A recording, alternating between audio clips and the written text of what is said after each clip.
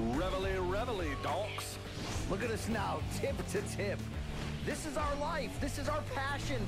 That's the spirit we bring to this show. I'm Luke Thomas. I'm Brian Campbell. This is Morning Combat. All right, it is Morning Combat time, Friday, June 7th. You didn't do it. 2021. Wow. This is going to be a fun one here. I'm your boy, the beige one, BBC with that BDE, Brian Campbell, CBS Sports and Showtime. And this giggly fella is Luke Thomas of the same brand. And Luke, we're here on the grounds of the Mohegan Sun Arena in Uncasville, Connecticut for Bellator 258 coverage this week. We're going to set the stage for the weekend to come with UFC, with Canelo Alvarez's return, with that wild Paul brother Mayweather mishap down there in Miami that has the internet abuzz, and we got you covered across the board on there. Luke, you got many brands and sunglasses and coffee. I mean, this is a debacle looking at you right now. It's a debacle, but we should talk about how you didn't start the show, how you normally start the show, which is with a very French rapey kind of Morning Combat is back, shall we say? Call me French Canadian Cosby over here, please. No, stop that, Luke. Except for the fruit flies, they've treated us very well here, right around the corner from the men's room on the concourse here, Mohegan Sun Arena. And I have blown up 3 of those shitters. I mean, they're gonna go in there and be like, "What barn animal did they try to?" And we have hopefully kept you busy out there, our voracious watchers, with plenty of bonus content, including a much controversial crossover podcast on Thursday. What was controversial between about MK and the folks at Weighing In? It's got the internet ablaze right now. What was controversial about it? Maybe just one spouse not going to bat for the other one. Maybe that's what happened. Okay. Josh not going to bat for Big John, or vice versa? Good times there. Also, check out, if you haven't, our Wednesday Bellator 258 interview special. A lot of fun stuff. Patricky Pitbull, Rumble Johnson, the main eventers, all that, and then some. Tall, Pale, and Handsome, it is your host today on Fridays, the BBC here. So, Luke, before we get into the goods, we do want to remind people, we want you wearing us. We want you to wear us all day. Store.show.com is your best place to get whatever's left of Merch Launch 1.0. Very comfortable shit you can put on your abuela. Check that out. Get tumblers, ball condoms, whatever we can offer there. New merch site coming within, I'm told, within 10 to 18 days. International shipping, all that good stuff. Also, on Merch 2.0? Yeah. I no longer believe in Merch 2.0. We spent an entire day behind the scenes trying to get everyone ready for the launch of Morning Combat Merch 2.0, and I don't think a single thing has happened since then. Yeah, I'm ready to give up on the stream. You're like, hey, Geraldo, you might want to stay away from Capone's vault, all right? It's not really going to end well for you. Well, I love really 35-year-old dated references here from these two old white dads. Also, Showtime.com /Bellator MMA. You want to go there. 30 days free of Showtime, which you know you're going to want that. Championship boxing, mixed martial arts, movies, docs, all that good stuff. But if you do it through that website you see there below, 6 months at $4.99 a pop. Where are you going to watch Anthony Rumble Johnson's return to start splattering fools around the Bellator cage, Luke, exclusively only on Showtime? Yep. All right. Also, I mentioned all that bonus content this week. I also sat down with Donald Cerrone, who makes his comeback this week. Michelle Waterson, who is in the main event on the same card, UFC Vegas. So check out all that good stuff right there. I also had a nice get-together with Todd Grisham earlier in the week to get all things Canelo safe and situated. Do I have anything else to sell before we get into the show? And we just have all the stuff. I mean, I think you went over it already, but just one more time, hammer it home. We do have all the interviews from the live interview show that we did, which goes from Rumble to his last-minute opponent, to Patricky Friday, to Lorenz MVP. Larkin coming at your boy. Lorenz Larkin going after Brian Campbell. There's actually a fair amount of goodness in there, so if you've not gone through that, they're all on the Morning Combat channel. Give them a gander. Yeah. One more question, though, Luke, before we get into the show. Who was the barn animal in the bathroom that blew up 3 of the commodes? I heard it was you. I don't know that, though. Yeah, wasn't me. Okay, that's the transition we needed, awkwardly, to get away from this and get in to what we have for you today, which is to set the stage for this weekend, and the weekend begins now. Tonight, in fact, Friday night, 9 p.m. Eastern on Showtime. Bellator 258, 6 p.m. Eastern start on the YouTubes for the preliminary card. But, Luke, we've been up and down all this week. Interview shows, preview shows. setting the storylines for Bellator 258. We'll get to Rumble Johnson in a minute, but this main event, Juan Archuleta, first bantamweight title defense against a rising Sergio Pettis at age 27. From what the hell this will actually look like, put on your big boy professional pants here and talk to me. I mean, we getting 25 minutes of high-paced action? I think it's going to be certainly a good fight, probably maybe even a great one. I don't believe it's going to be rock'em sock'em. There is actually a chance, we should say it out loud, there is a chance it could get boring. Tactical would be the safer word to say. Well, boring, I mean, right? you can be technical and exciting, and then technical and not so exciting. I mean, there's ways to do both. I don't think it's not. It's definitely going to be technical. I just don't look. The worst thing we could do on this show is get over here and then say a thing about not a false thing, because we don't always know what the truth is. But if we have an inclination about where a fight is going to go, you should say as much. Sergio Pettis is a guy who is careful for the most part. They only make really bold decisions when the odds are extraordinarily in their favor. Juan Archuleta is kind of the same way, albeit with a very different kind of approach to the game in terms of individual tactics. So, BC, I do want to say it will be an incredible tactical battle, which could also be exciting, but it could also be a little bit one of those ones where you're waiting for something big, and what it might end up being is the accumulation of small moments, which, by the way, could make the judging a little bit dicey. I don't know that there's a huge difference between them, so someone's going to have to do a major thing, so to speak, in the fight to stand out in the way that you're talking about. Accumulation of small moments sounds a lot like your meteoric career-wise. Yes. It's just missing the giant falls and stains. Yeah, there's no big moments. I do love me some Juan Archuleta. He won the vacant title from Patchy Mix. He's got a great gas tank. At 33, he's 20 wins, 1 loss since 2015. I mean, outside of that 1 loss to Patricio Pitbull in the Featherweight World Grand Prix, he's got a cool look, as you can see right there, Luke. He is the Spaniard. He looks like a cowboy. Can he be a gunslinger, though? Can he put Sergio Pettis away? Because the odds have it as a virtual pick'em, Archuleta, a very slight underdog. Right. But if I'm getting 27-year-old Sergio Pettis, who has all this world-class experience against all those greats at 125 in the UFC over the last decade, and he's sort of figured out exactly who he is, I like him at plus money. I like him at plus money, too, if you can find it. I would say... man, I really expect Juan Archuleta. We talked about it yesterday with Josh and Big John, but a lot of movement, a lot of angles, a lot of darting, a lot of blitzing, a lot of, just really using strikes off of movement, level changing. I think it's just going to be a lot of that from Juan Archuleta. So it's really going to be up, I think, to someone like Sergio Pettis to really someone's going to have to take control of that fight in a more dynamic way. And I think the person who does that will win rather than resting on counter-striking opportunities, which both of them might be. That's another part, too.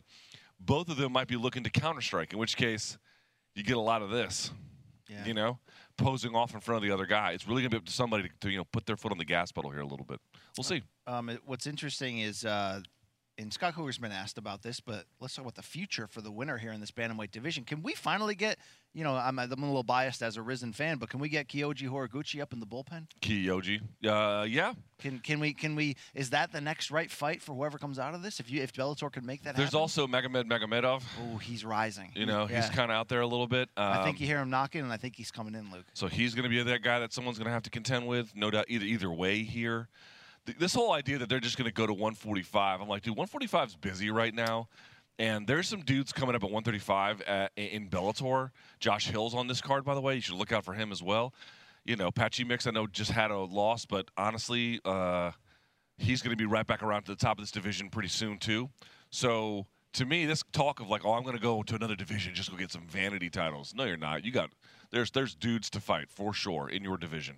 The name that is sort of lingering over this is certainly the return of Anthony Rumble Johnson in the co-main event, the final quarterfinal bout in this Bellator light heavyweight World Grand Prix.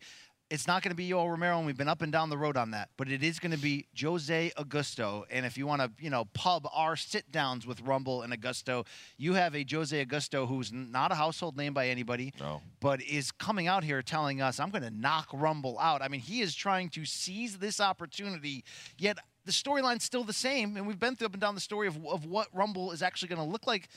If I could just go on what he looked like on the damn scales on Thursday, Luke, oh my God, he is back. You look at him here, he didn't look as good in that picture as he did yesterday. right? Oh, he looked freaking fantastic. He looked unbelievable. In person, he looked unbelievable. So it's still about, can he splatter a body and make a statement and then go in there against Vadim Nemkov for the actual title next? And he could be the power player in this division and in this brand. I mean, look, there's a bright potential ceiling here for Johnson. Is this, though, the right time to fight Johnson under these circumstances if you're the upset-minded Augusto? I think, there's a million things making noise in the background. I would say, BC, yeah, I mean... Live show, guys. It's all right. It's okay. I mean, no one cares about us. I would say yes. Listen, in many ways, it's the worst time to do it. You didn't prepare for it. Even if you were ready at this level, the fight itself is short notice, right? So there's two competing factors. One, he wasn't ready for this particular camp, and then two, he hasn't elevated himself to this caliber of an opponent for us to know that he could be competitive here. At the same time, there is also a possibility you have to take seriously, which is he could be ready for this. This might be a big jump, but that he's ready for a major jump, that he has improved more than his record shows, that being with the Pitbull brothers has been as transformative as they say it has been, and that he could provide an interesting test and potentially even a significant upset. I don't think that is likely, but I understand. Listen, when is this guy ever going to get a title shot if it's not today? Maybe he gets one in the future at 205 pounds, but look at who's ahead of him, dude. Only one of those guys in that tournament is going to win, and the rest of them are going to fall in line in the contendership somewhere. Is Jose Azevedo or Augusto? Azevedo is the last name too, but is he going to be in the top 10? Probably not. So if you can jump to the front of the line, it carries significant risk. And by the way, people say, "Oh, he has nothing to lose." Teeth. Consciousness, his life, brain cells. Yes, he has nothing to lose in the catastrophic sense of what a loss might mean for his career. That is true. Then is it but the physical toll could be significant. So while we, or maybe just me, because I tend to mark out apparently more than the rest of the world, but when he's saying, I'm going to knock Rumble out, you're like, do you know what you're getting into? And we had fun with that, but obviously he does know what he's getting into. It's serious business, but is that the right posture to take publicly? We liked it for soundbite purposes, but should Augusto be thinking, I'm going to go fuck this guy up? Or maybe I got to figure out a way to survive this beast in front of me. The question is not what's the best way to beat Rumble Johnson. That's not the question. The question is what's the best way for Jose Augusto on Friday, today, to beat him? What's his particular best path to victory? And yeah, dude, what are you going to do? You're going to stand at range and kickbox with the guy for a few rounds? That sounds like a terrible fucking idea. You're going to try and out-wrestle him over time? That doesn't sound like an awesome idea either. Yeah. I think you have a guy who hasn't – Jose Augusto fought in what, April of this? So April 2nd. So he has fought very recently. Anthony Rumble Johnson has fought at a way higher level against way better guys. It's been almost 5 years. It's been a long time for that. You got to get right in his face off the break. Take it right to him. It comes with catastrophic risk. Yes. But I think trying to slow play it, I think that's designed to fail in a situation like this. It's like, I go to dump leaves in my deep backyard with the woods. I might come across a Wolverine one day. And I've got to decide in that moment: do I take an aggressive posture? Do I rush, or do I try to That's why I don't ever rake my leaves, and my neighbors get so upset because I'll be the only house with leaves on the sidewalk in front of my house, and I'm always like, let nature just wash the leaves away when nature is ready to, and then they sweep them up for me, and they do it all passive aggressively, and they think I care, but I don't actually care. I want my neighbors to know that. As they watch you work out in your front yard. Prison like you're going to do this and you're not going to rake leaves? Correct. That's correct. All right, quickly through the rest of this Bellator 258 card, in terms of the main card at least, Patricky Friede, the Pitbull, the older Pitbull, going in there against SBG's Peter Queally. Yes, the two camps hate each other, Pitbull, and what they've got going on there on McGregor land. We've seen some of these matchups. It's brought the best out of the Pitbull brothers, by the way, just so you know. Remember Patricio against Carvalho? Remember that? Little bit of business there. But, Luke, the talk of the world, at least, below the equator or around there, and certainly in my mind, coming off of our interview with Patricky Friede on Wednesday, is, Luke, we already know if he wins this fight against Queally, that's 6 in a row under the Bellator banner. this is probably the best version we've seen of this destroyer who, who has the experience now and the wisdom to kind of put his best foot forward. He's going to be really freaking close to a Bellator lightweight title shot. His brother's the champion. You know how much I am into this idea of what Patricky told us on Wednesday, saying, yeah, I'll fight my brother to win that title, and I'll kick his ass. And he knows it.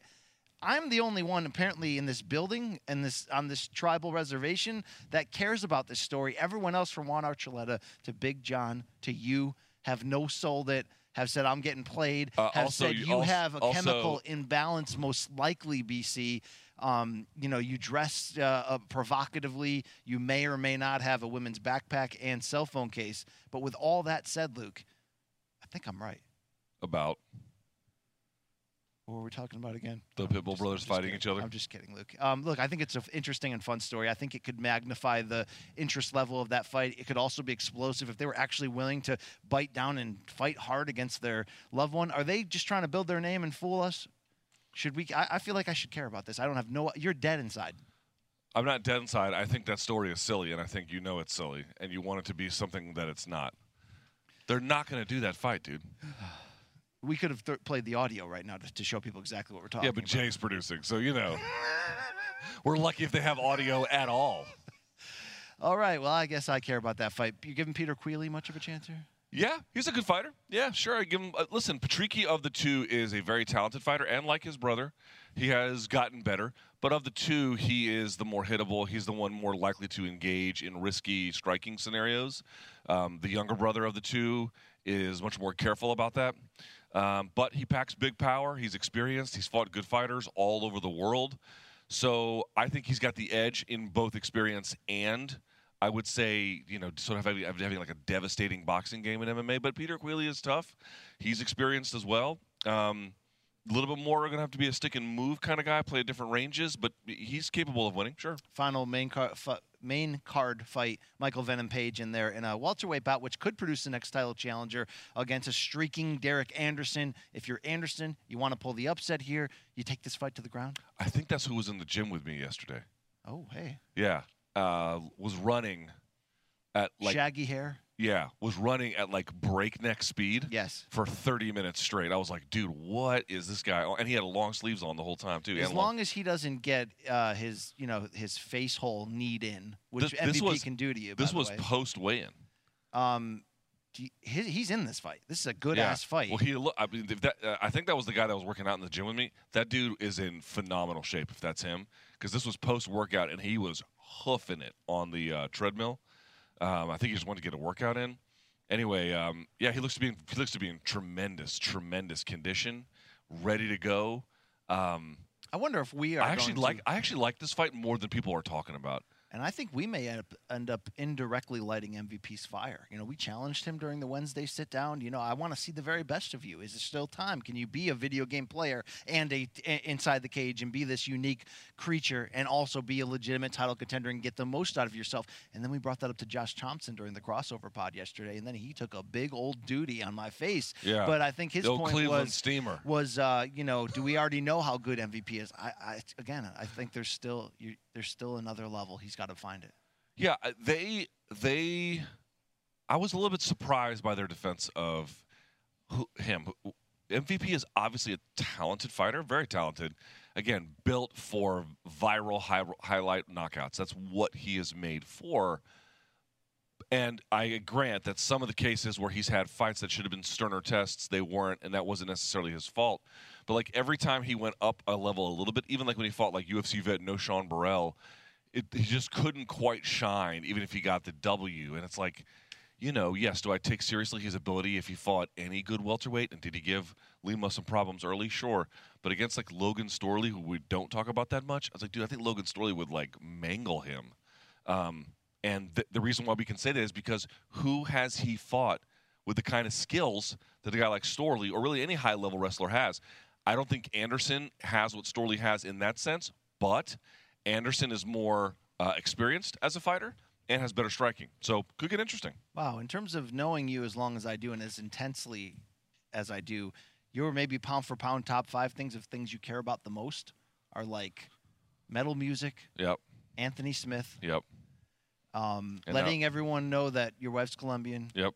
And Logan Storley. And Logan Storley. Have to add him to the list now. Yes. All right. Hey, let's transition into what has blown up the internet in the past 24 hours. The first of press event in Miami to set the stage for Sunday, June 6th on Showtime pay-per-view when Floyd Mayweather has an exhibition bout against Logan Paul.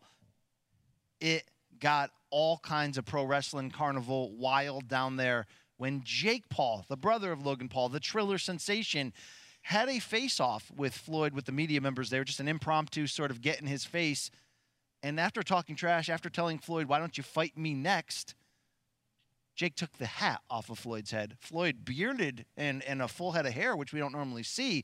Floyd lost his shit. We're running footage here. Showtime social cameras were on the scene. There's a lot of different angles here because there's so much media present. Luke, your reaction on, twofold. One, is it real? Is it pro wrestling? That mixed with how big is this for a fight that may have really needed it, Luke? Dude. I don't know what this was. Was it staged? On some level, it probably was. On some level. In what way and how much? There's no way to know. It's impossible to say. If you're asking me, did the Paul brothers coordinate with Mayweather? I don't know. But this is the point I always make. You can't tell me their reactions to everything would be exactly the same if there were no cameras there. Cameras affect human behavior. They're affecting our behavior now, everyone else's behavior, even behind the camera. When there's that many cameras on you, it will do something to you, whether it was planned or not, whether it was exaggerated or not. It will always affect it. So to me, there's no way to convince me that the cameras didn't play some role. Beyond that, were there machinations? Probably, but unless you have evidence, you can't really say one way or the other. Here's what I can say. Real or fake, stupid or very stupid, and I lean towards the very stupid side of things. You just got to call it like you see it. That event yesterday, as dumb as it was, and it was dumb, is going to make this event do absolute fucking gangbusters at the box office, at the merch table, at concessions, and on pay-per-view. It's going to sell like hotcakes because there's a section. I figured out who the audience was. There's a section of the pro wrestling, a section of the MMA fan base who are like into pro wrestling, which is basically what this is. You're going to get that section. You're going to get some of the boxing crowd, which you can explain to me a little bit better. And then you're going to get the people who aren't really boxing fans at all. They're just overly invested in celebrity and how that interacts with the world. And they want to be a part of it. But, dude, that's a very lucrative market. And Jake Paul, once again, getting A-listers to talk about him and do stuff for him. Logan Paul is an afterthought in all of this. This could not have gone better for the Paul brothers' idea of getting people interested in this and for the fight itself. I like the MK logos here. I mean, it was, there's, we're at a Bellator event right here, Luke. I got the old thing going on right here.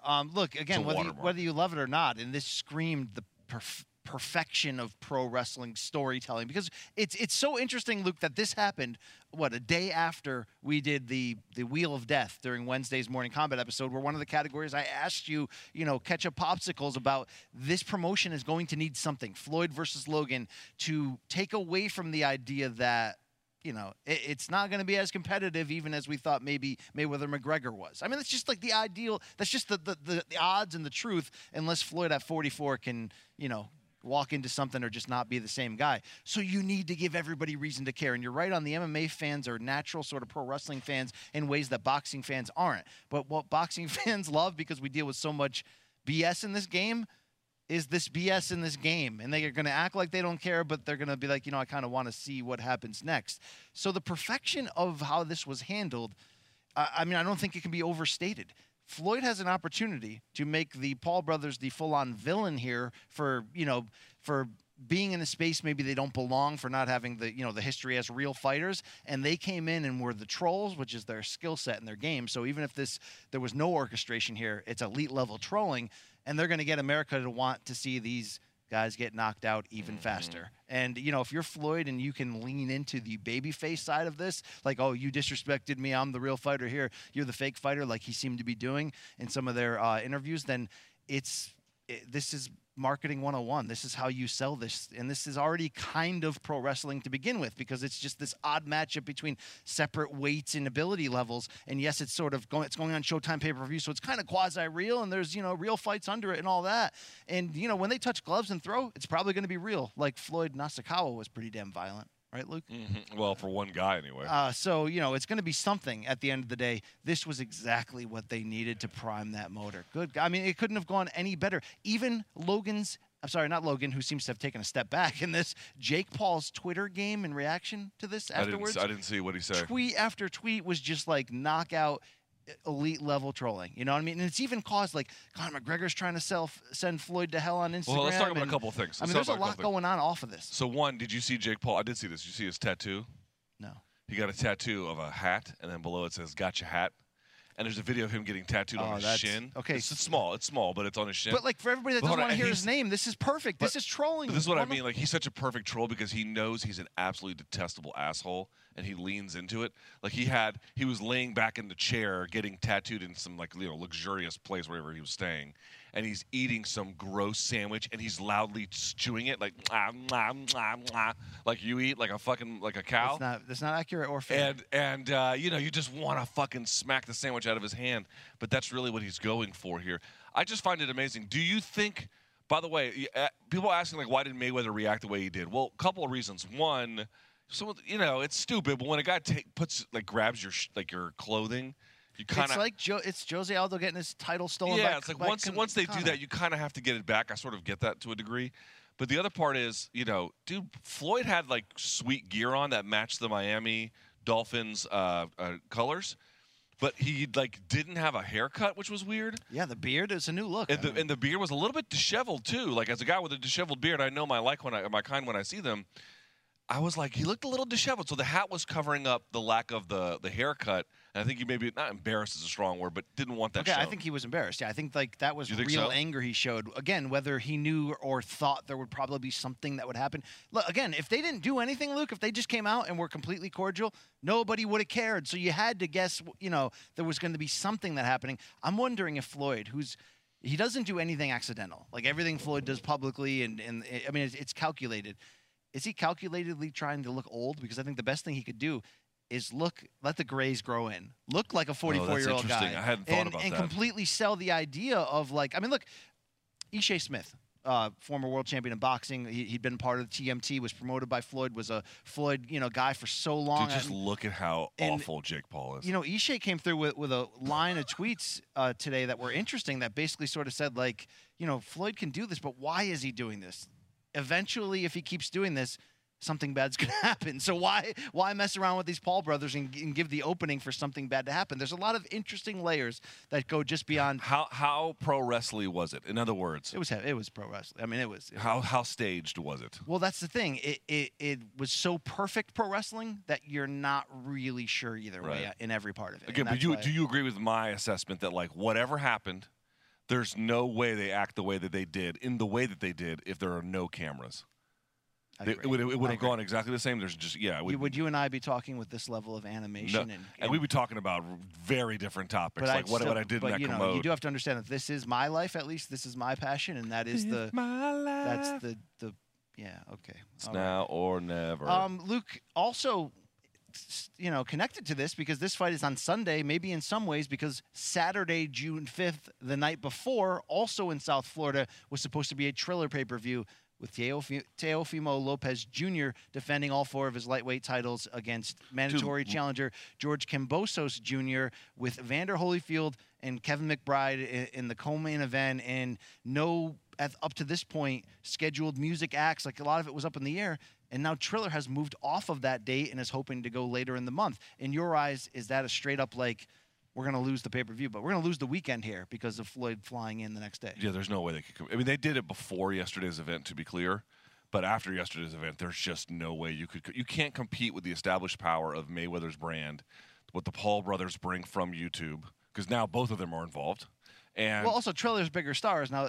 Jake Paul, Triller's biggest star, is now the center point of this Floyd Logan. But also, I'll just pitch it back to you, because yesterday BC and I were talking about this. I thought BC made a great point, which was we already knew that Triller had overpaid for Teofimo Lopez. There was a purse bid, and all of the institutions in boxing, they bid a little bit more than what I think the contract called for with a guy like Teofimo Lopez. But you had Triller going 2 or 3 times everyone else's bid, way, way over purchasing it. And BC made a great point. It's like, dude, when you think about it, in that Triller show that we saw, the last one, the most decorated boxer on there, who was a very, very good one, was Rougarou, Regis Prograis beating Ivan Redcatch, which ended up with like a Fugazi ending, by the way. But the fight didn't belong there. And the fight didn't belong. BC's point was this, BC, if you could expand on it, like, not only do they overpay for Teofimo Lopez, they don't really need him for their product now. I think it was like one of those brand new toys you buy, or the new car. You know, you buy this flashy new car, and then you go to actually drive it, and you're like, this isn't my style. This doesn't fit me at all. This is actually hard to drive. And the thing is that Triller made a pretty large, big-ass splash in this unique situation for this Kambosos-Teofimo fight where they got into the purse bid. There was Teofimo was making a stand against his own promoter, so a rare sort of situation opened up, and they crashed the party to try to disrupt boxing's market.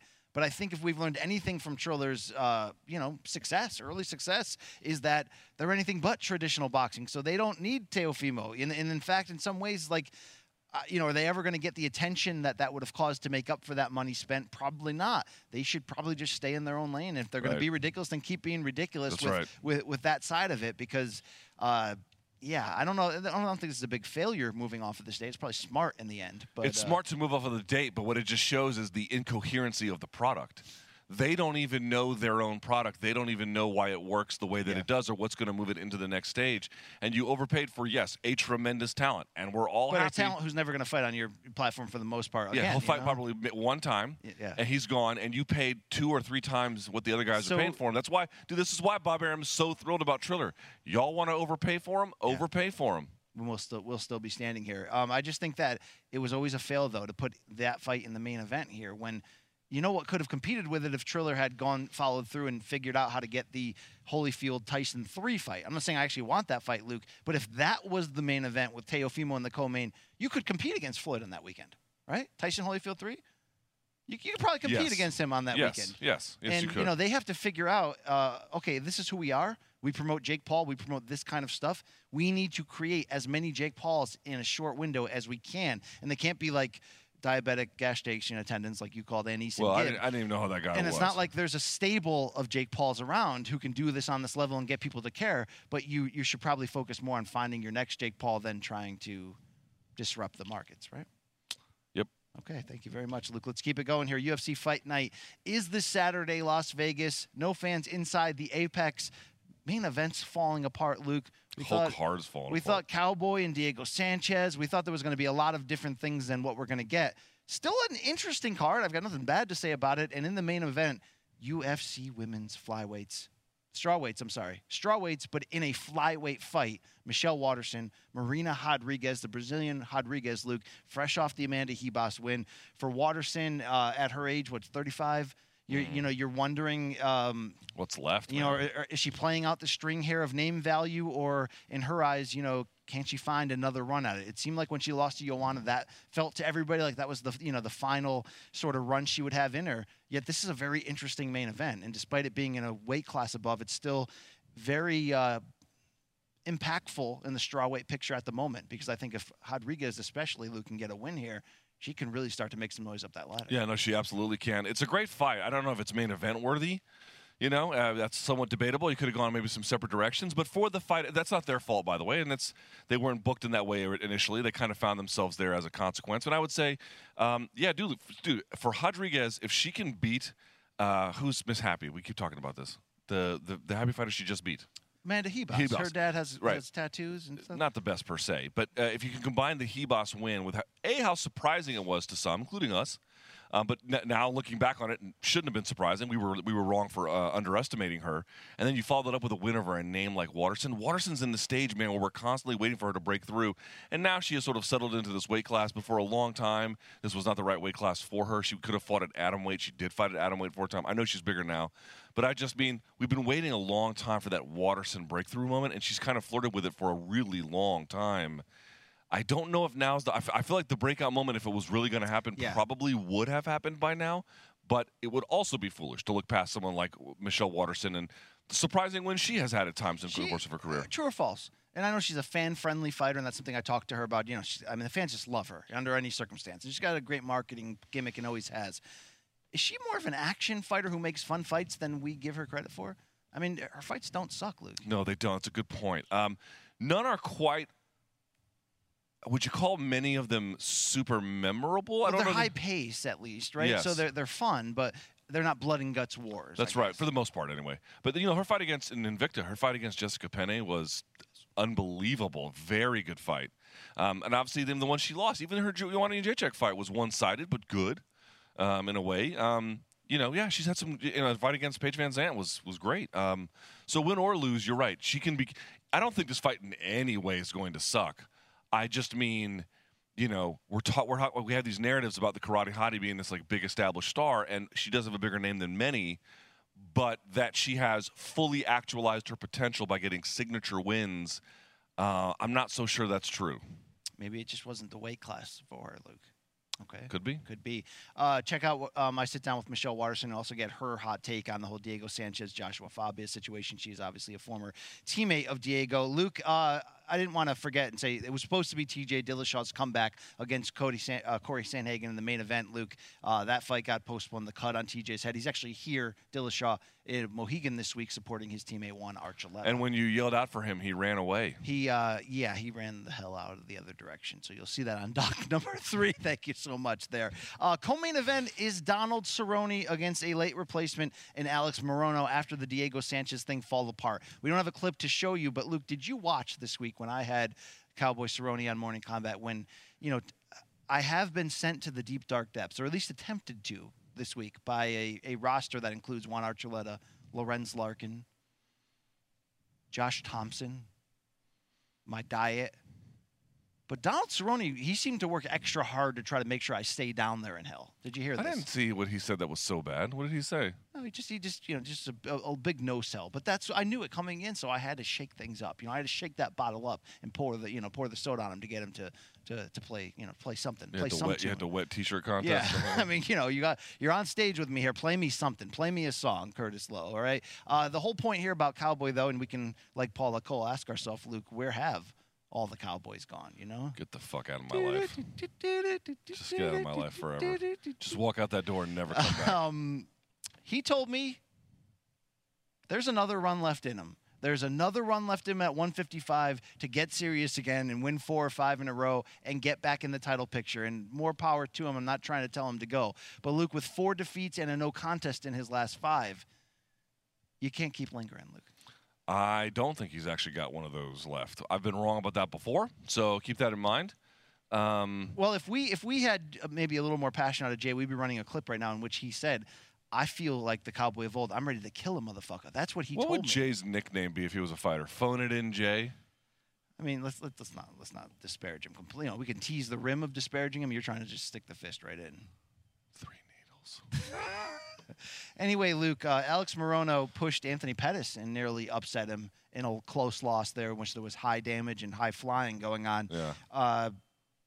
We're going to have to see whatever's left of the Cerrone of old. We're going to have to see that guy against Eddie Alvarez who dialed in. And Cerrone can do that. He fights too often. He can fight too reckless. Whenever you think he's done, he'll come back and be El Iaquinta. But that Cowboy's not, Paula Cole was right to question it. That Cowboy, I don't know if he can come through that door anymore, Luke. I think it's Cowboy dad time. And he did tell me he would be the dad in the neighborhood who would let you drink beers in his house and not tell on. He said that's the kind of guy I am. That's responsible But parenting. what does that mean for this fight against Morono? I would say this. If the lesson from the Pettis-Morono fight is that these old guys, if you have the right tactical game plan, there is a window in which you can take advantage of how much they have aged, slowed, and weathered. That there's a real thing you can do with that. But what it also showed me by Pettis coming back the way he did was that there's a talent gap for Morono. He's just not as good as a very good Anthony Pettis. Is that the one you're going to get? Obviously you can go back and watch the fight. Is that the one we're going to get Cowboy? We're going to get a very good Cowboy. Because if you get a very good Cowboy, Morono doesn't have a chance. But if Cowboy is as weathered as we tend to think that he is. And Jesus, who could blame him? I mean, the guy's been, aside from just the losses in the cage, there's the training, and then all the incidents in his life outside of that, ATV accidents and God knows what else. So he's got a million miles on him. At some point, if you stick around long enough and you have the miles that he has, there's going to be the point of no return, like that BJ Penn point. You just can't come back from. I don't think we're there yet. He might actually even beat Moreno. I don't know what the odds are on this one. I'd have to look it up. Let's see. Is he at all favored? He is. No. See, Cerrone's still even favored barely to win. Wow. Which is kind of interesting to me because I actually think Moreno could potentially upset him. But it's a real test. Well, like any Cowboy Cerrone fight, even when he was close to his prime, if you can get to him in the first half of the first round and get to his slow starter, one of those guys who almost has to get rocked to wake up and be the best he can be, then obviously his odds are going to, for if you're Moreno, to jump on him early to see what happens there. That's why I steal on you before every show. Bah, give you a one to the kisser, and you're like, now I'm ready. You call me Larry Hoover. Big Meech. Luke, Neil Magny, Jeff Neal is a featured fight, getting no pub in the welterweight division. Neal had that long run, then the long layoff, then the loss to Stephen Wonderboy Thompson in December, which was a little bit humbling. But he had said, "I've been working full-time jobs trying to make ends." I mean, it was the 2020 was tough on everyone, Luke. Okay, it really was. Mm-hmm. Can Jeff Neal be Jeff Neal again? And I like Magny as the perfect test for us to find out. They've got Jeff Neal as the favorite, which I'm a little bit surprised by, given how he looked against Wonderboy, which I gather Neil Magny is not Wonderboy. Okay, fine. Not suggesting that he is. Still, I'm a little bit surprised by that because, Magny's not the best at using his length, but he has a much more complete game at all the different ranges now relative to how he used to have it. So there's been a bit of a change in that regard, where I still think Jeff is going to be best mostly out of one, maybe two different ranges. So I think, to me, if you're Jeff Neal, you can see here how he has the elbow. Not Jeff Neal, I'm sorry, Neil Magny. I think if you're Neil Magny, that's really going to be where the fight is won and lost. You should make this a wrestling contest. You should make it up close in the clinch. He's got brilliant elbows and knees, forms of control, pressing guys into the fence, making them work. Because a guy like Jeff Neal, maybe Wonderboy was too much for him, BC, but he's got big power. He has a great gas tank. He's really good when he's on. When he's on, he's on. And so, to me, you got to really stifle that guy. Wonderboy was able to stifle him by sticking and moving. Another way is to get right up close to him and then wrap up with him and control him and fight him ugly, dirty, slow the fight down, put it at your pace when you can. I think that's a good opportunity for Neil Magny. This is the best combat sports talk show, sitcom, variety show. Fuck yeah, dude. That's what I'm talking about. It's us and the fruit flies. That's it. A couple other sneaky good fights on this card. I can certainly get into Marcos Rogerio de Lima against Maurice Greene. No. Here's the one you're skipping. Kyle Dawkins, Phil Hawes. That's the one you're skipping. That could be a banger. I meant to say Carlos Diego Ferreira against a comeback in Gregor Gillespie, who looked good in his last fight, Luke. Hold on. They've got Phil as the underdog in that one, which is a little bit surprising. That's going to be violence. Super violence. Amanda Ribas, Angela Hill, That's obviously. the fight I was going to get to. It's my division. But it's also, two people coming off of a defeat who need a big one, who could get themselves into the title picture with a run here. And dude, Angela Hill, win or lose, she fights good fighters. Yes, and she goes for finishes good now. Fighters. She, against that Spider woman, Ashley Yoder, she tried to go. I mean, she put it on her. There's your number one friend. She violently attacked. Is that Josh Thompson? Love that guy. That's what I'm talking about. I like that fight. You movie at all? Yeah, I like that fight a lot. The other one I would say I like on this one, a little bit, Ben Rothwell, Felipe Lins. They have it as a literal pick'em with our friends over at William Hill. They don't really know who's going to win that one. Felipe Lins won. I think PFL came to UFC, hasn't looked all that great.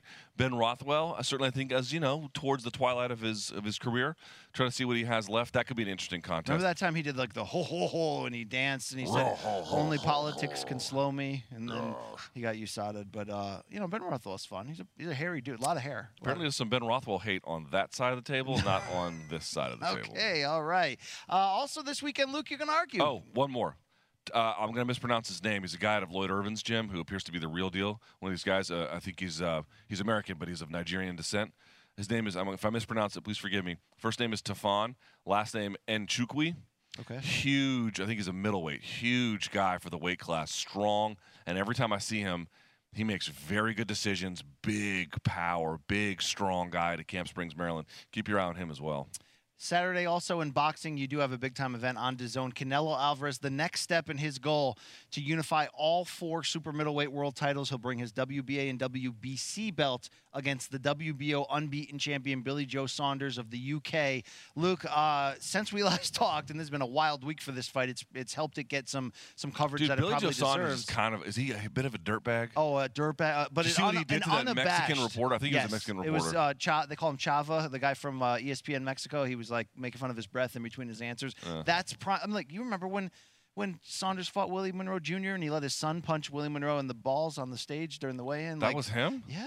I mean, Saunders doesn't F around. I mean, he's an outright jerk, but it's his character. The question, obviously, is can he win the fight? So in his favor, he took that public stance against Canelo this week, threatening to quit unless they brought in a bigger ring. Canelo said, dude, this fight's still going on. I'm doing it. You can have any ring you want.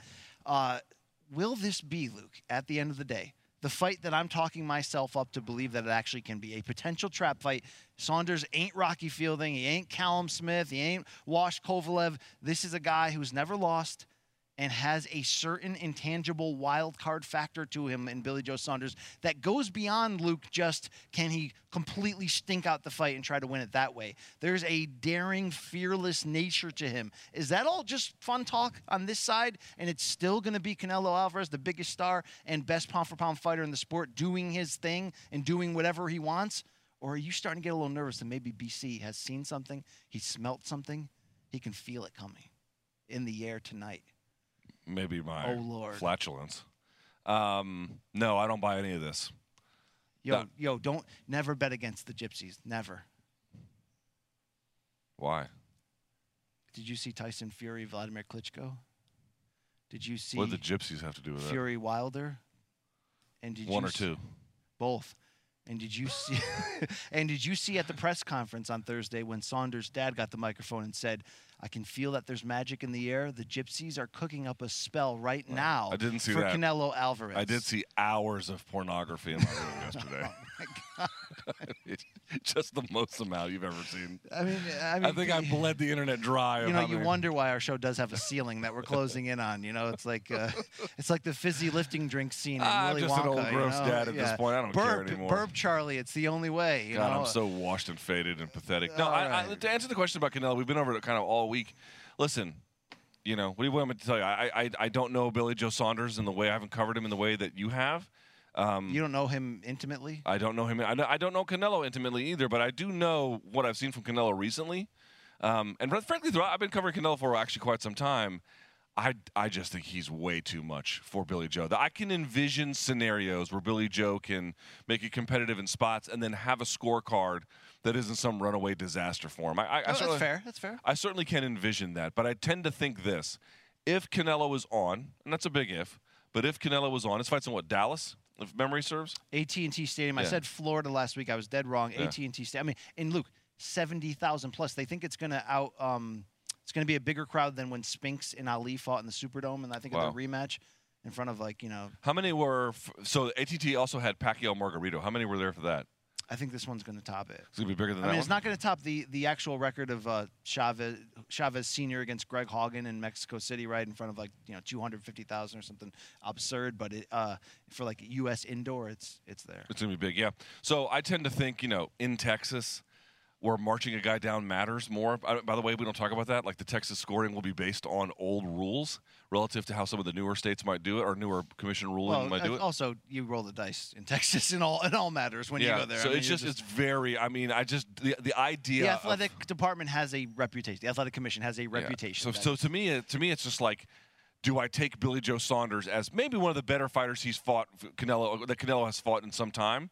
Maybe even since the last Triple G fight. Is that a fair statement to make? That actually might be. Well, Danny Jacobs was a good close fight. Is he on the level of Billy Joe? Yes. I think Danny Jacobs. They're equally accomplished. They're not the same type of fighter at all. Right. But I think they're at the same level of eliteness. Okay. I mean, look, that was a close fight with Jacobs. I thought if he had done a little bit more, he could have won that Jacobs fight. to me did a little bit more to take it to Canelo than I think Billy Joe has in him. So we'll see. I can envision a scenario where Billy Joe comes out with his head held high. I don't see a scenario where he comes out getting his hand raised. So high. here's the deal: if you're me and you really understand who Billy Joe can be, not who he always is, but he can be, you realize this is a potential trap fight Canelo beyond just being a tough style matchup in the same way Lara and Trout was, right? And I know Canelo didn't like that comparison this week when said it. He said, look, I'm not the same fighter I was in the Trout and Lara fight. I'm completely different and better. And he is. But let's remember just a couple things about Saunders before you're ready to count him out completely. He has a mental toughness that is next level. It's like Tyson Fury. They're stable mates and you know, of the Gypsy legacy and all that. And there's a next level hunger. Now, will that manifest itself into him literally doing whatever it takes to win if he has a chance to? It could. Maybe not in a blood and guts fashion because that wouldn't be his best style, Luke. But, you know, there's a big roadblock in the way. It's that even if Billy Joe does his style to Canelo and has some success, will he throw enough punches and put himself in danger for the judges to respect it? And there's the whole thing that nobody gets a decision against Canelo. We've seen it time and again, and that's all true. And it's Texas, and it's a wild card. It's all a lot of things right there. But Saunders has a similar mindset to where Tyson Fury was ahead of that Klitschko fight. And it's not an equal comparison where Klitschko and Canelo are either. But at this point, let's just remember this. That Tyson Fury was the same thing as this Saunders. Unbeaten, yet we'd seen him blown up in fights against guys he should have destroyed, and he looked average. But yet we've also seen him in the really big fights bite down and show you how great he can be, because we know that potentially Saunders has that extra gear, or I believe it, in terms of his footwork, his game planning, his mindset. Luke, he won everything this fight week. Does that matter? I don't know. But he won the negotiation with Canelo. He won the face-off with him. Canelo refused to shake his hands after they posed following the press conference. I mean, he's at the very least planted something. It could play against him for all we know. But I feel like he is going to be there, and he's going to be in it at the best. But is his best still 116, 112, 115, 113, and 118, 110, or some outlying score, all for Canelo at the end of the day? I'm still going to say yes, Luke. I'm still going to say Canelo's going to win a decision here. Billy Joe's going to save face. He's going to look good. He's going to have maybe one or two hipsters saying he should have won it. But unless he really bites down, unless he does something we don't think he can do. Did we think Fury can do that against Klitschko? No. Is Billy Joe Saunders that same thing? Can he elevate himself to that level? Nope. Wow, you are emotionally not invested in this fight at all. Okay, let's keep it going here. PFL 3 was Thursday night, from Atlantic City. And Luke, me being a closet PFL fan, it's only continuing. That was fun theater last night. It was. Kayla Harrison in the co-main event, kicking off her appearance here in the lightweight women's tournament, faced Mariana Moraes, and Luke, it was a minute 23, a full-on domination. Before we get to that main event and all the controversy, let's stay with Kayla, because not only did she do Kayla things, which is, you know, come out with a head kick to try to show a different look, but take Moraes down and full-mount, ground-and-pound devastation. Even more impressive than that may have been the post-fight interview, Luke Thomas. See, that's a transition. That's like an alley-oop to you? Yeah, I was just thinking about this. I was watching her. I'm like trying to figure out, like, what's the difference between this one and the one we saw earlier in her PFL run? Okay, partly she's much more experienced at this point and, you know, much more comfortable with everything. And I really think that what that's letting open is her this was a mean win. And it was frankly a mean – I say that positively, but it was sports mean. Dude, before, when she was kind of still getting her feet wet in MMA, she knew she would win these fights, but it was about respecting MMA and the transition enough where you took your time, you did what you were good at, but, you know, you made very calculated strategic decisions. She still did that, but A, she made them a lot quicker, and B, now she's so comfortable with the process, she's letting some of the savage come out because she doesn't have to worry about minding all the P's and Q's in the way that she did before. She cut a promo in the post-fight interview. But the way she first things first, it was the whole mood. The way she won, that ground and pound was ugly, and she knew exactly where to throw it to get the most amount out of it. It was and vicious. She's a physical specimen, like straight up. She is. I've seen her in person, dude. She's huge. She is a machine in there. And then she goes, to your point, gets on their interview and says, you know, it's not like in my nature to do this kind of thing, but I'm the woman. I'm the number one, you know, woman. It's not really a tournament. It's a coronation. Yeah, it's a coronation. I'm not really the woman like in this room. I'm the woman in every room. You know, like really asserting herself. I really feel like she's getting very comfortable with MMA, and by that virtue of that comfortability, that is allowing her to relax a little bit, but also assert herself onto the sport in a way she hasn't been able to just yet. Full disclosure, Jay, not fully happy with me before this show, and you can say that me coming out of vacation in the Tennessee Hills have kept that same similar posture to Kayla Harrison, realizing who we are, how great this show can be, and not willing to settle for anything less.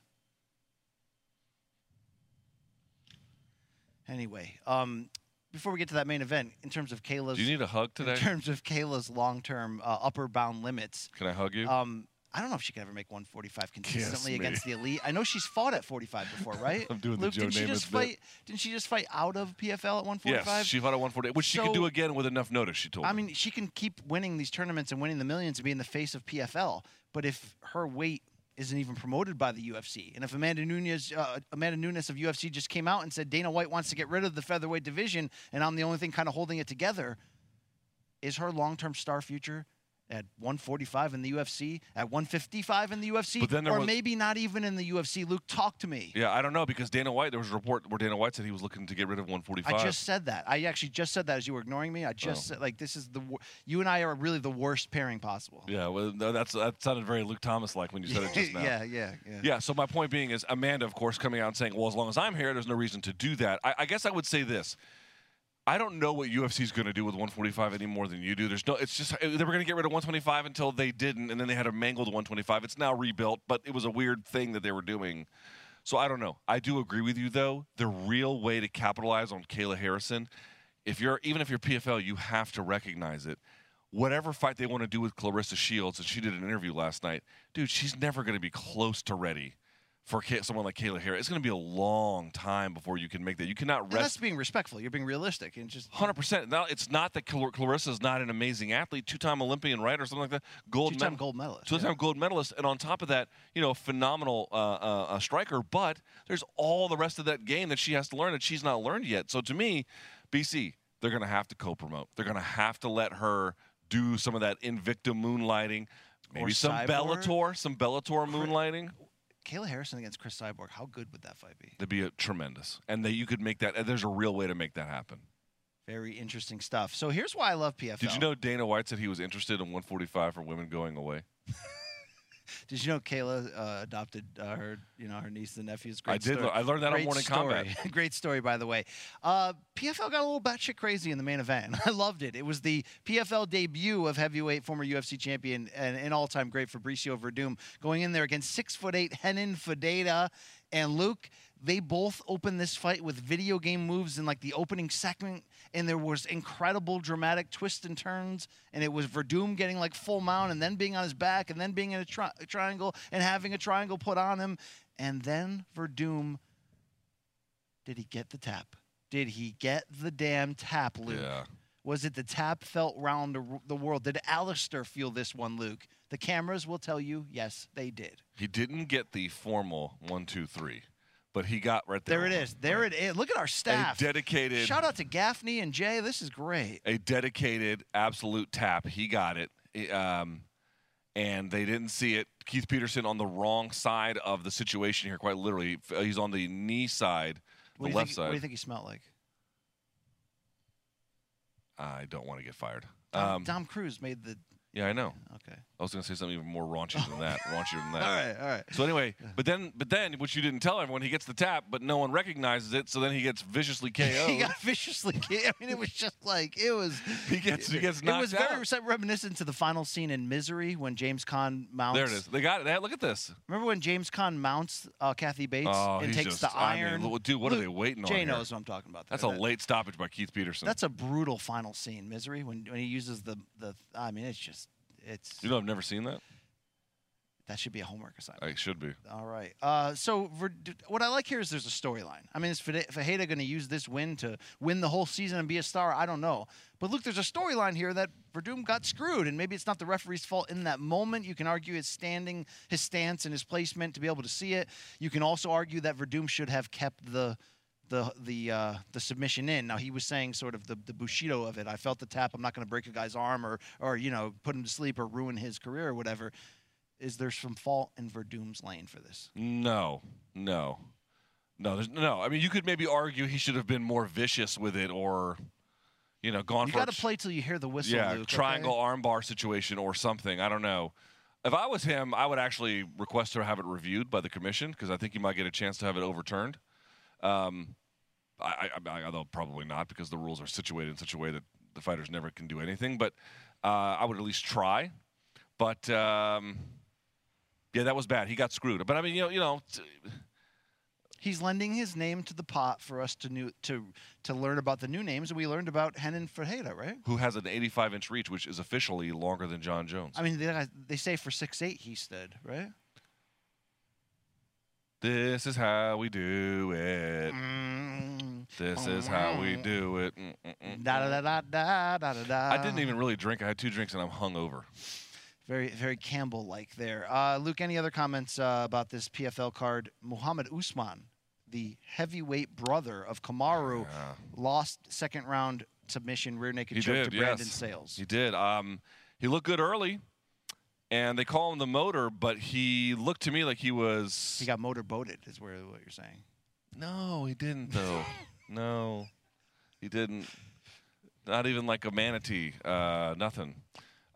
He got a little bit tired, if you ask me, and then started making some poor choices about rushing into situations, and then rushed into a situation, tried to back out with his hands down, got clipped with a short right hook, and then it set him down. From that, Sales put it on him, dude. I mean, I think Muhammad Usman is probably a much better athlete than Brandon Sales, but if you can't really bring that to bear fully, doesn't matter who's the better athlete. So, nice win by Sales. Pretty well done there. So we'll see if Mo Usman...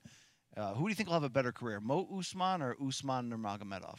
Or Usman Nurmagomedov. Okay. He's already well on his way.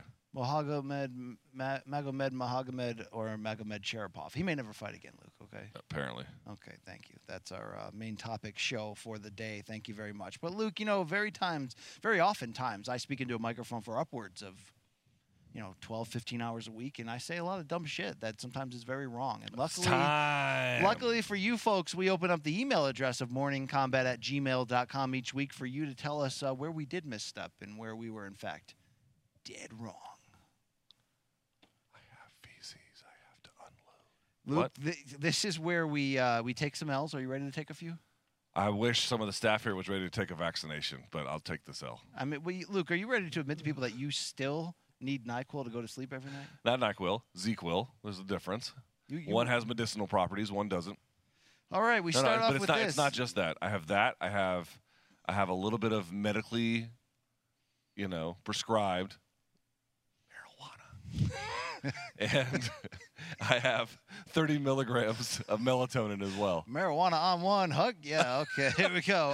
Omaha! Josh and Bob sent in BC on Have You Seen This Shit this week. You called Slash the former Guns N' Roses guitarist. I knew this was going to catch up with me. Although he did quit the band in 1996. Oh, yes. And Axl carried on with other players such as Buckethead and Robin Fink of Nine Inch that's Nails an interesting fame. dead wrong. I don't know how I feel about that. Rejoined GNR in 2016, as did Duff on bass, and they have been touring since. Yes, they did. I'll take that L. You know who I always loved? Do you remember Gilby Clarke? He became the rhythm guitarist. Sylvia Saint? Gilby Clarke became the rhythm guitarist after Izzy Stradlin left for the Use Your Illusion tour. I liked his style. I like what he brought to. You know whose style I like? Asa Akira. Blowing up this show. All right, Luke. Second dead wrong is also going to go here. The cameraman is like, dude, what the fuck? BC originally said the Goonies was rated R. I don't think I said the Goonies was rated R. I said Ghoulies, brother, okay? On MK episode 150, BC was dead wronged by someone who claimed that the film Goonies was rated PG. However, the movie Goonies is, in fact, rated PG-13. Ooh. So now BC and Austin are both dead wrong. Hey, whoever sent this in, Mikey, our producer, didn't put the name. You're actually dead wrong because I said Ghoulies, not Goonies. Ghoulies, the cult satanic horror movie in which the monster comes up to the toilet and bites the guy in the anus and gave me nightmares forever. That's what I said, okay? I didn't say Goonies, bro. All right? So maybe you're dead wrong. Why don't you meet me in Temecula? Spit those hot bars. Why don't you find me at morningcombat@gmail.com? Spit those hot bars. Don't all y'all got sickle cell or something? Oh, what the fuck? I hit them up, right? Why would you say that? You tell me who run, right? When they see us, they run. Are you repeating Tupac's line, making fun of somebody else for having sickle cell anemia?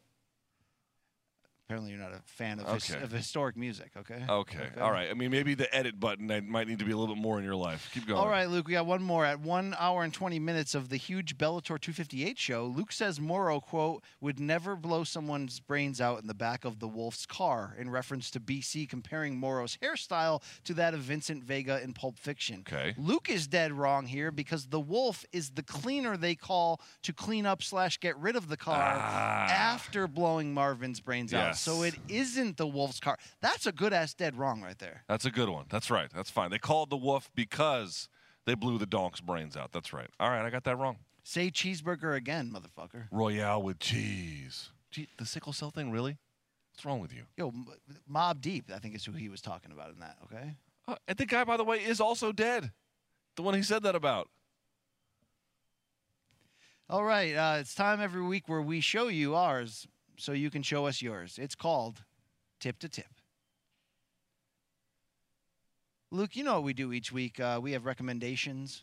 We have a tip of the cap to somebody, advice. What do you got this week? My tip? Yeah, that's the segment. That's what it's called. Get vaccinated. Go to Vax.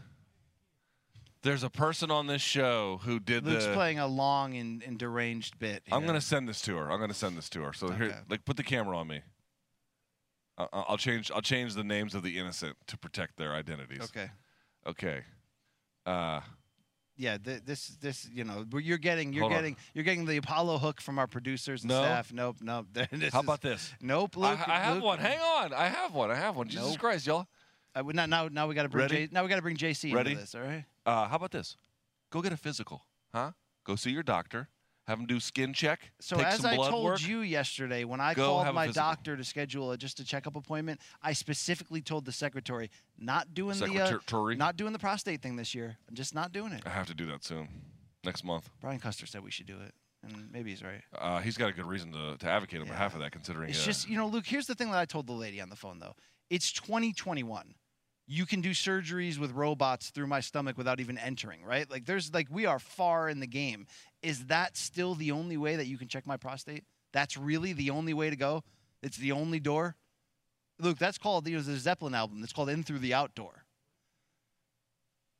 She was not you know, she wanted out of it. Like you right now, she wanted out of this conversation. she was like me on Wheel of Death. Please don't land on butt stuff. All right, Luke, my tip this week was, did you check out AEW this Wednesday night on TNT? You know full well I'd rather get dengue fever than watch 5 seconds of professional wrestling. Their Blood and Guts episode, and I really love to shout out Black Jack Crosby at CBS Sports, who keeps me honest. I used to be the biggest wrestling guy. I'm fading away. But here's what AEW did.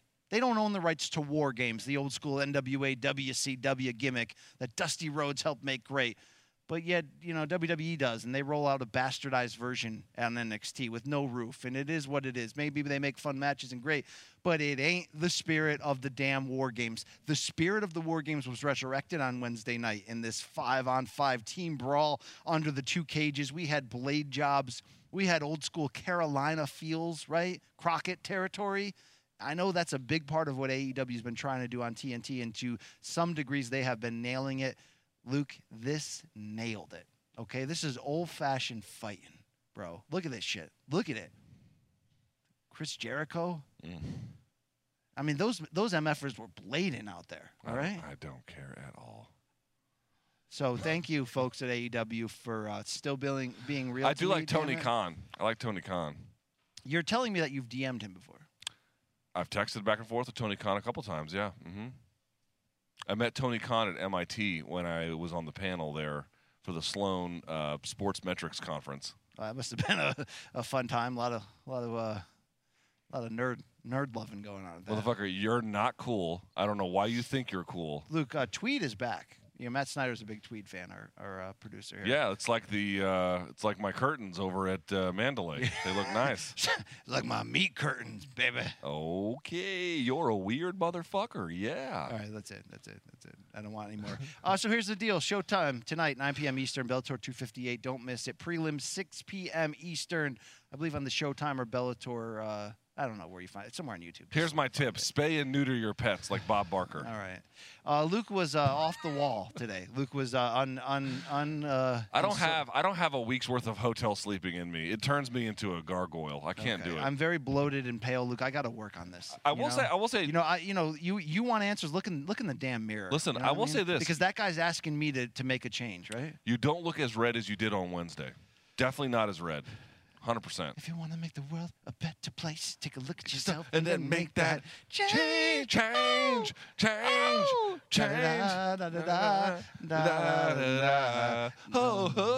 Gonna make a change. This is the dumbest fucking show. Can you believe we collect the paycheck to do this? You know how what the fuck, Jay? Why would you say that? Don't do that. Don't do it. We're out of here. We got a room service diaries that's probably going to land. We'll get fired from either that show or this one. Check out all of our interview specials, all our interviews. Just go to Morning Combat after youtube.com/. That's the most boomer ass motherfucking setup. I go to http://www.clownpenis.fart.